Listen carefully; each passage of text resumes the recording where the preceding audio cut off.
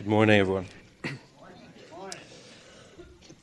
Today's reading is from Ephesians, chapter 1, verses 1 to 6, and that's on page 976 in the Black Bibles. Paul, an apostle of Christ Jesus by the will of God, to the saints who are in Ephesus and are faithful in Christ Jesus. Grace to you and peace from God our Father and the Lord Jesus Christ. Blessed be the God and Father of our Lord Jesus Christ, who has blessed us in Christ with every spiritual blessing in the heavenly places, even as he chose us in him before the foundation of the world, that we should be holy and blameless before him. In love, he predestined us for adoptions as sons through Jesus Christ, according to the purpose of his will, to the praise of his glorious grace, with which he has blessed us in the Beloved. This is God's word.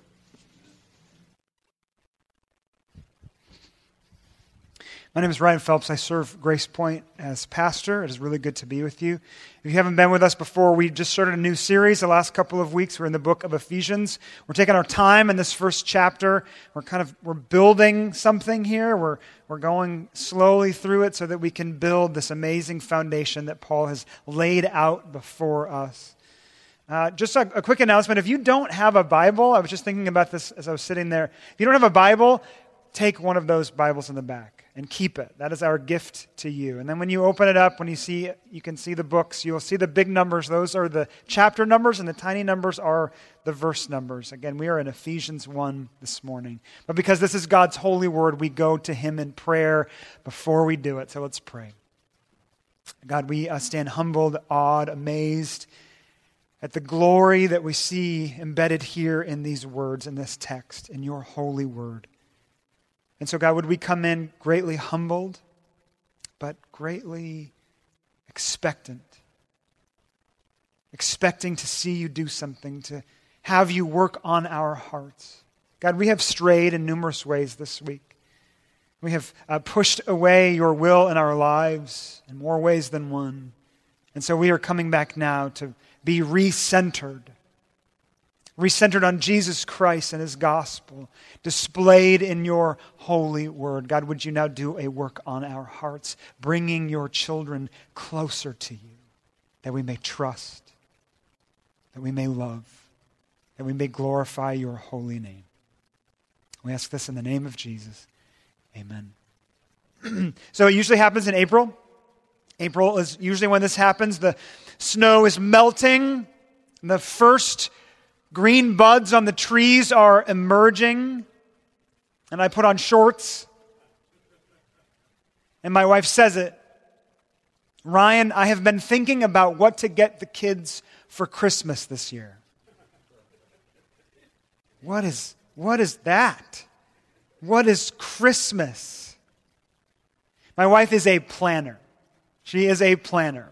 Probably subconsciously why I married her, because I am not. I am the opposite of a planner. She likes to plan out 5 years of her life. I cannot plan out 5 minutes of my life. She thinks everything through. She writes it on lists. She loves to plan. That makes me sweat. How can you think about the next 5 days, let alone 5 years?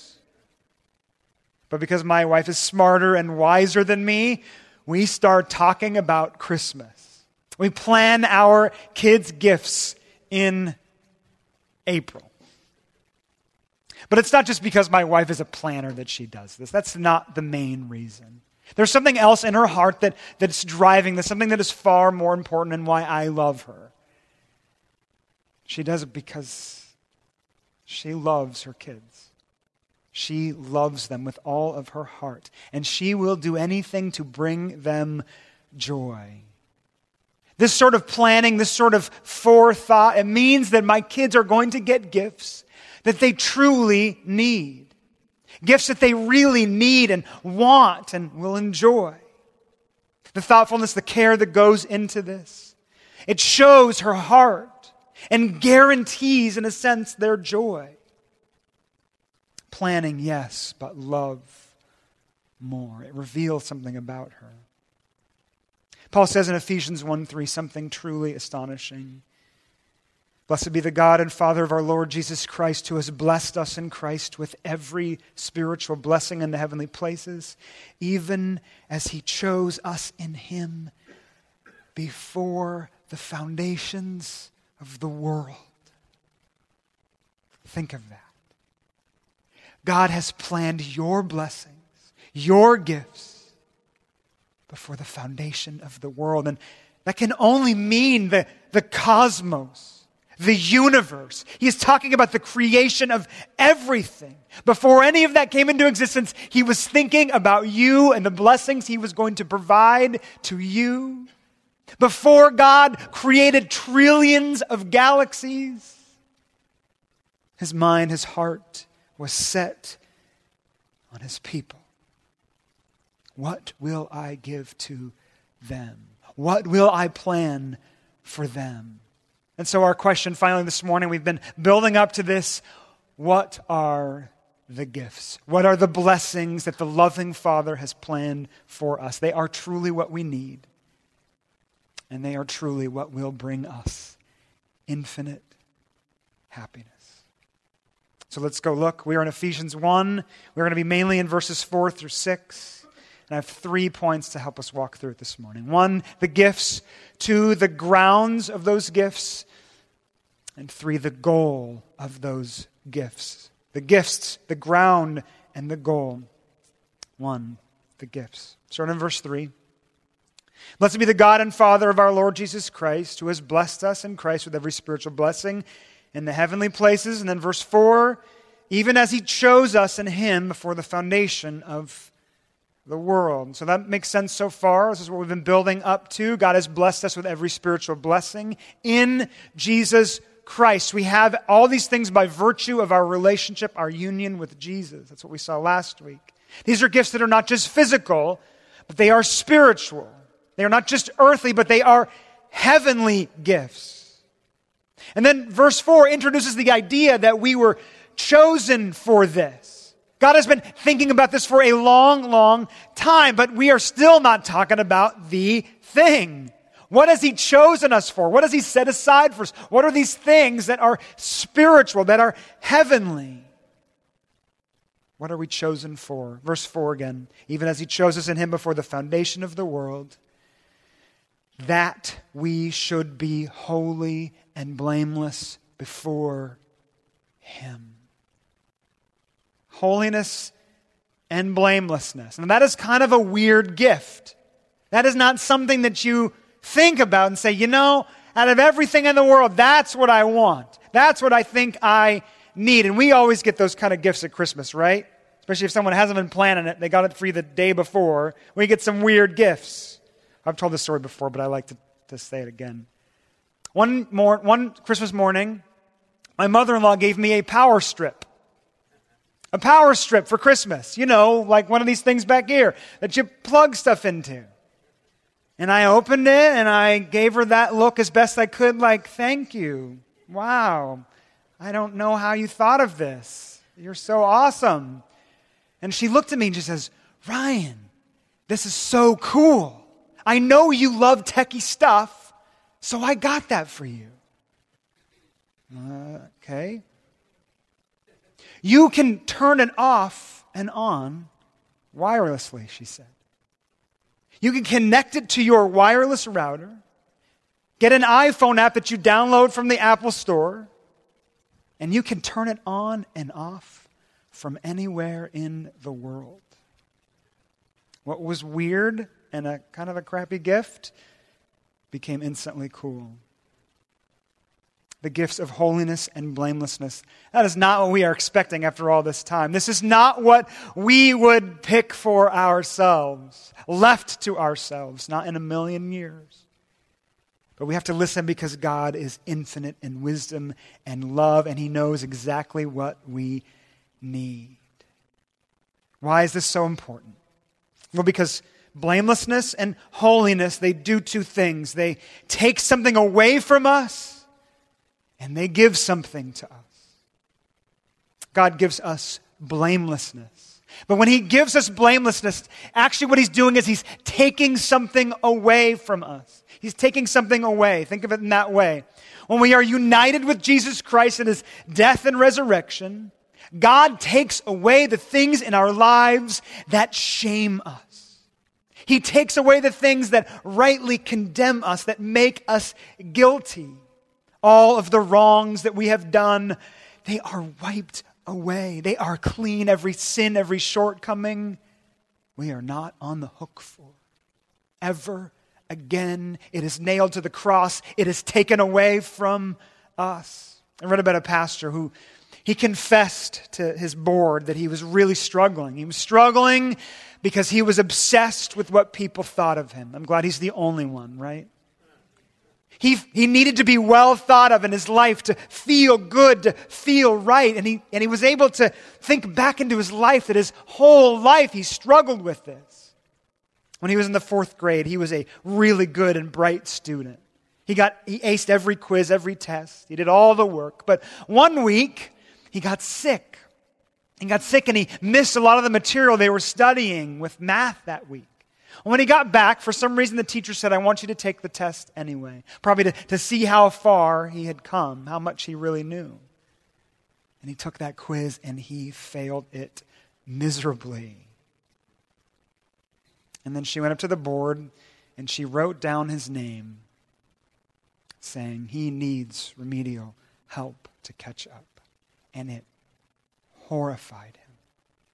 To the point that it actually made him physically sick, he said, and the teacher had to send him home, thinking that he had come down with something. Now, he didn't need to have his name up on that board, really. He didn't. He didn't need to be reminded that he had to work. He was a good student. But we do. We have done things that have put us up on the board. We have fallen short. We have sinned. We are to blame. Can you imagine coming here on a Sunday morning and I have a board up here and there's your name and listed beneath it are all your sins? You would go running and screaming. You would feel tremendous shame. You would feel blame. Even when we try to cover up the wrongs we have done, even when we try to minimize them or rationalize them, we all internally, spiritually feel it. Everyone carries guilt, and God comes in through Jesus Christ, and he unites us with Jesus, and he takes all of that away. All of our blame, all of our guilt. He erases our name from the board. God made us alive together with him, Paul says in Colossians, having forgiven us all our trespasses by canceling the record of debt that stood against us. Our sin is canceled. Our blame is taken away. You, friends, are free, blameless. No more looking over your shoulder. No more harboring guilt. No more trying to hide who you are. He has taken it all away. That is an amazing gift. The gift of blamelessness. But your name is not just erased from the board, actually. It's not just erased. Your name is actually written down again on the other side of the board. But this time it's a new column. And your name somehow, I don't know how it would look, it is united with Jesus Christ. And that means simply that you have his holiness. That's the second thing. We are given blamelessness, which means we're having something taken away from us, but we are given something. We are given holiness. Holiness. And it means two things. It means two things here. It means Jesus' record of righteousness, his life for our life. But it also means a path to actually, physically, spiritually become like him. In his dying and his rising, Jesus gave us his perfect record. That's the first thing. He gave us his perfect resume. It is ours. All of his good works, all of his perfect obedience, his holiness, his very perfection. And so now when God looks down on us, because we are united with him, he sees his Son. Our blame gone, his perfect record attached to ours. But we don't just get his record of holiness. We are simultaneously put on a path to become just like him. Someday we will live it out. We will live it out before him in glory. Now, obviously, we're still racked with sin. We are still burdened by imperfection. But friends, this is not the end. That is what this gift is telling us. This is not the end. Our shortcomings, our failures, our sins, they will be taken away as we become like Jesus Christ. The holiness that we have by virtue of our union with Jesus will become our literal reality. Paul says this in Philippians 1, and I am sure of this, that he who began a good work in you, he will bring it to completion at the day of Jesus Christ. What are these gifts? What are they really? Holiness and blamelessness. They are the promise to us of restoration, of renewal.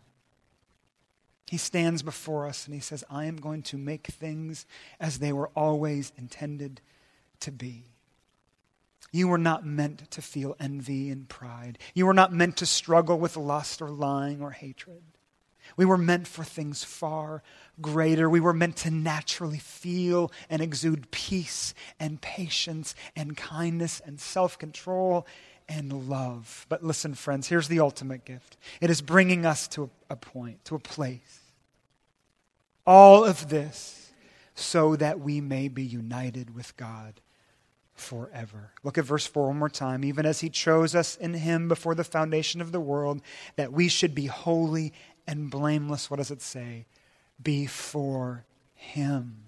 Holiness and blamelessness are what we need to stand and to come into the presence of God. What we need to see him, know him, and love him. And that is infinite happiness. In C.S. Lewis's book, The Great Divorce, it's about the people from hell coming up to this intermediate place where they are meeting creatures, these saved, glorious beings from heaven. One woman is racked with pride and vanity. And she meets her friend, who she knew in the previous life, and he is now this glorious being. And she says to him despairingly, "Oh, I wish I had never been born. What are we even born for?" And he says back to her, "Infinite happiness." What we've been given is infinite joy, infinite delight. To become as we were always meant to be, perfectly restored, so that we can live with God forever. That is a gift. That is a gift. Now, there are some grounds for this gift, though. There are some things that we can rely on, count on, to prove to us that this is true. This is not too good to be true. This is reality. The grounds. Verse 4. Even as he chose us in him before the foundation of the world, that we should be holy and blameless before him. In love, he predestined us for adoption to himself as sons through Jesus Christ, according to the purpose of his will. The two grounds here that I see are election and adoption. Election and adoption. What about election? What does verse 4 say? Even as he chose us in him. Now we need to be careful here. This is a word that has a lot of theological baggage. Now, my plan, don't hold me to this, my plan is to dig deeper next week, to jump into some of these deeper waters, because I want to be a theologically rich church. I don't want to be afraid of things that are difficult in the Scriptures. I want to talk about them out loud. So that's my plan. I might change my mind, but that's my plan.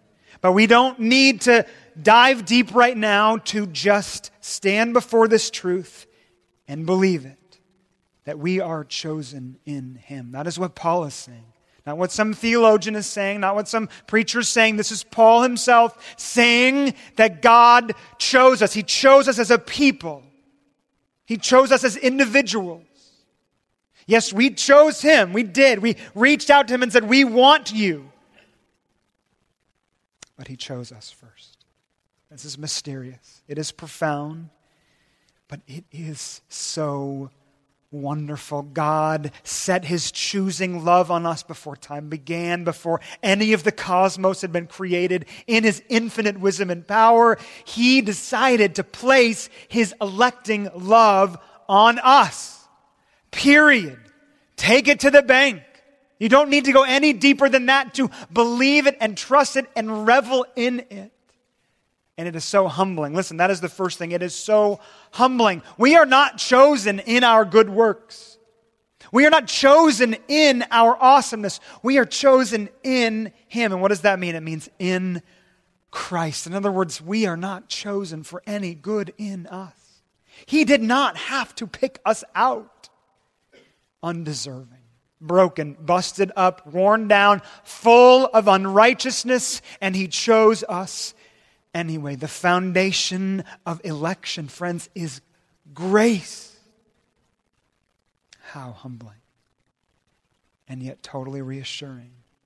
Totally reassuring because the Lord of hosts, he has done this thing. He has chosen for us salvation. And that means he will not fail. As sure as the placement of every star in the galaxy, in the universe, so sure by way of his choosing is our salvation in Jesus Christ. Your infinite happiness is grounded in your election. It's also grounded in your adoption. In your adoption. Verse 5. He predestined us. That's another way of saying election or choosing. He predestined us for adoption to himself as sons, and you could add, and daughters, through Jesus Christ according to the purpose of his will. Adoption is kind of what it sounds like. We are now part of God's family.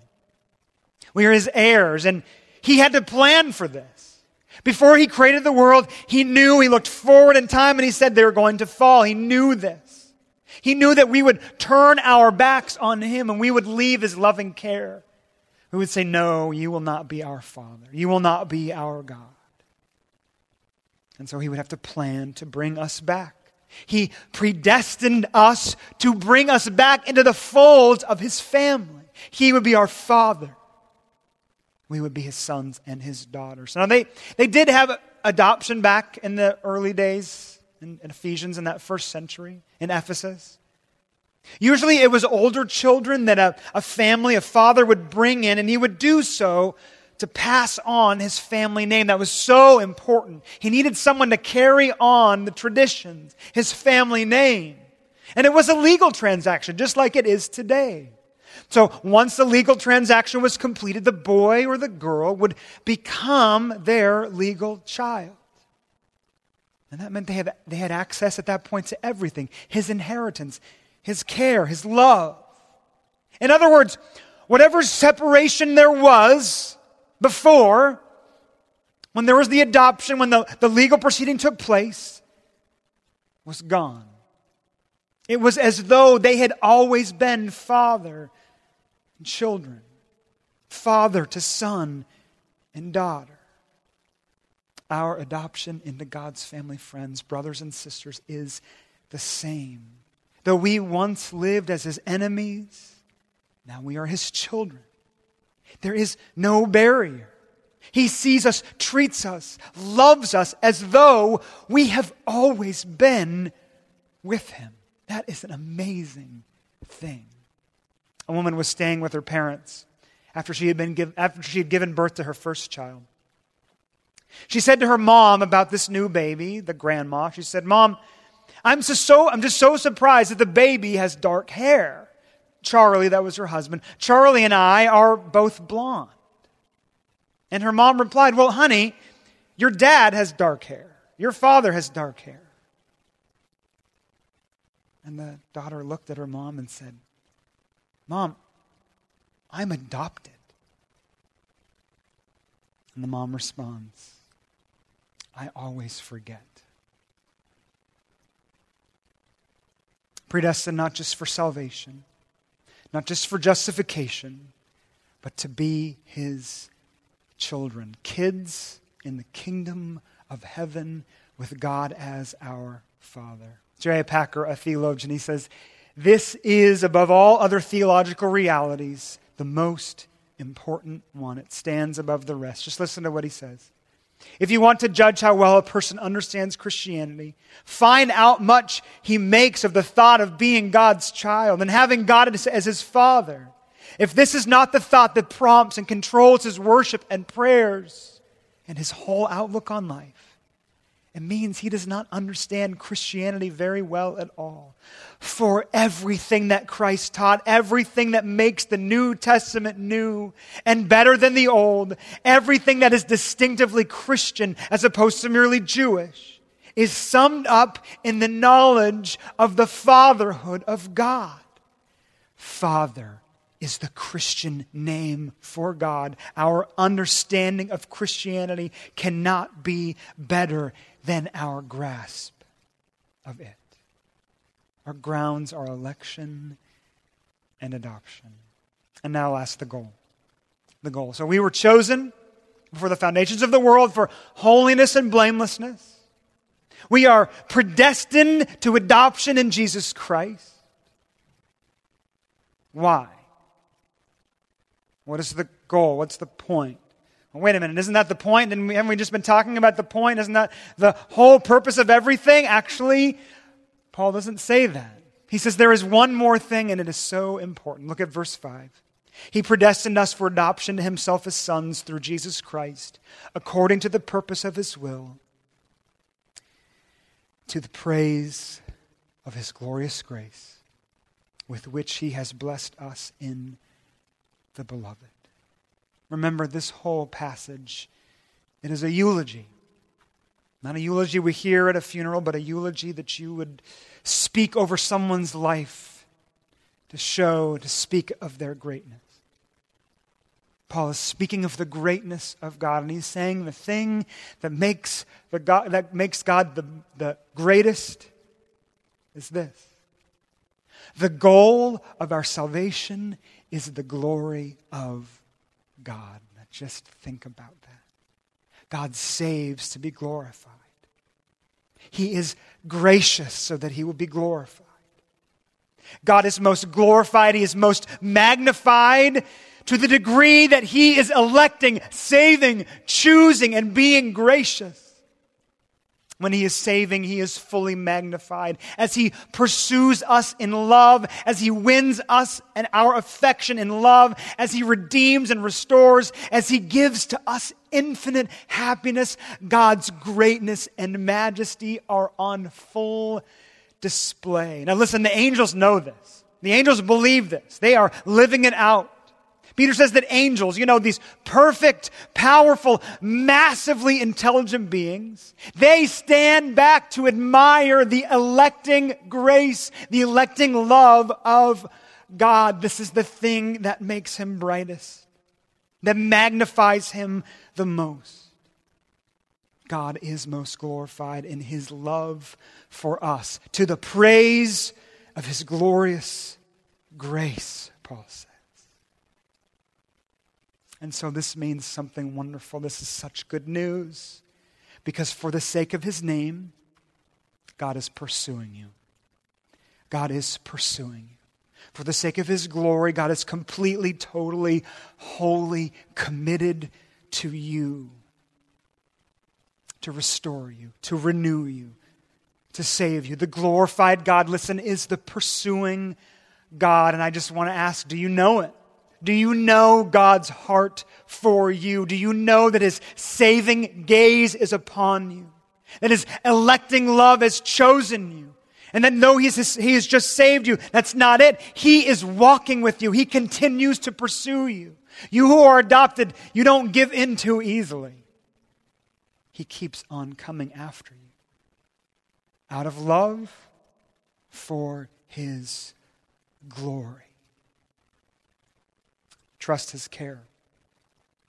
Rest in his sovereignty. Friends, brothers and sisters, rejoice at his grace. Or maybe you are at that first stage. He has pursued you your whole life, and you feel it now. And you need to stop running and let him overtake you. You need to quit moving away from him, admit your lostness, and let him finally have you.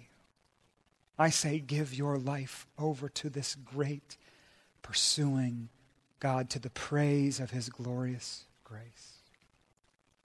I want to read a story from a book called The Pursuing God that I think illustrates this well. Jim and Sarah, they welcomed Misha into their home when they decided to become foster parents. Misha was only a teenager, but she had seen a lot, abandoned by her family, put into human trafficking, exploited in every way that you do not want to think about. Jim and Sarah's first few days with Misha were great, but once that honeymoon period ended, everything became a struggle. Misha punched, kicked, screamed, fought, yelled, and threw things, but Jim and Sarah bent over backward to make her comfortable. They loved her. The second that she was in their home, they loved her. But the first few months felt as though they had welcomed a cyclone into their home. Sarah found it especially difficult.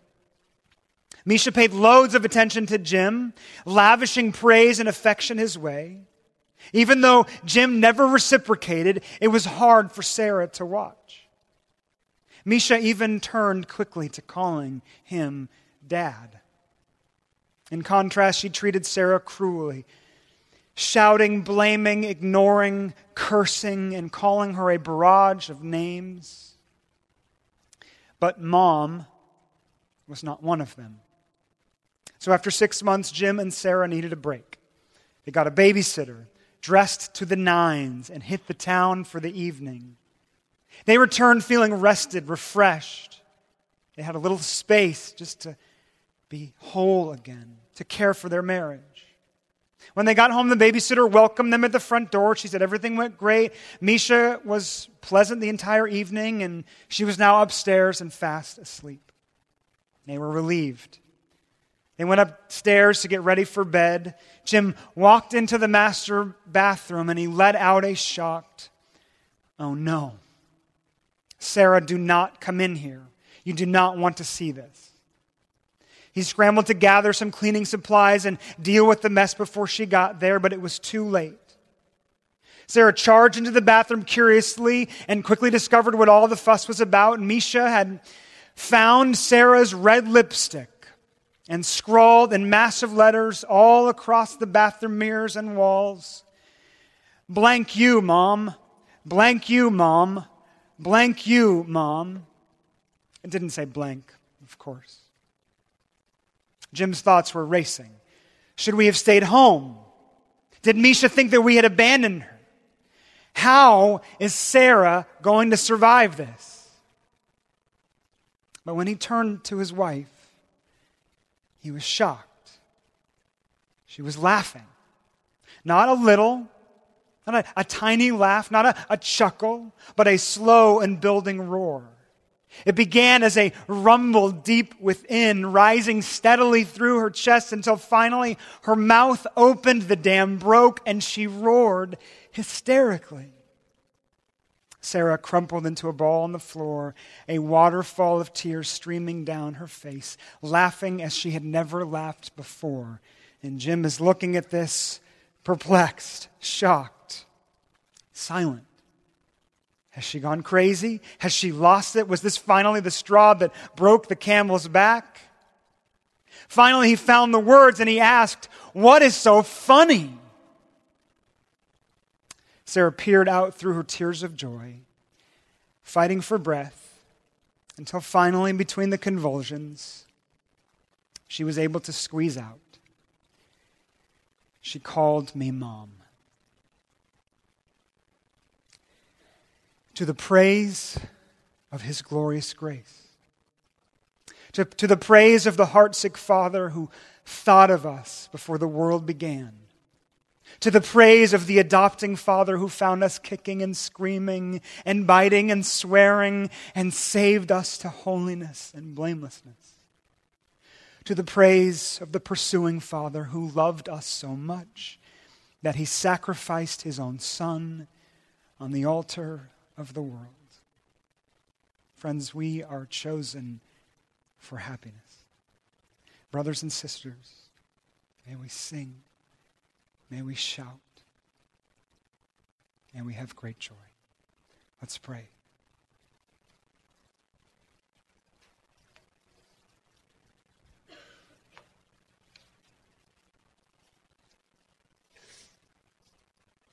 Oh God, work in our hearts. That is all we can ask. We've been handed these glorious realities. They are true for us as they always have been. But day in and day out, week in and week out, month after month, sometimes year after year, we do not believe them. We do not trust you. We have called on your holy name. We have chosen you that you would save us by the blood of Jesus. But we keep forgetting. We keep fighting. We do not know you as Father. God, I know that there are many here who refuse to call you that name. They have been burned by their fathers for so long. They've had terrible childhoods. They refuse to reach out to you, calling you Daddy, Abba, Father. All I can ask, God, is that you would speak into their hearts now and show them who you truly are. And God, for those who love you and want to serve you, would they bask in these things? Would they live their life out centered on these things? That they may serve you. That they may grow in holiness to become like Jesus. And God, I pray that for this church. We call each other brother and sister, not just because it sounds good, but because that is a reality. So every time we say it, we are speaking glorious, eternal, cosmic truth to each other. May that be our song. May that be our joy. And God, now would you lift our hearts to sing. Make us not sad, but infinitely happy. Give us just a taste of that this morning, this week, this month, and this year. In Jesus' name, amen.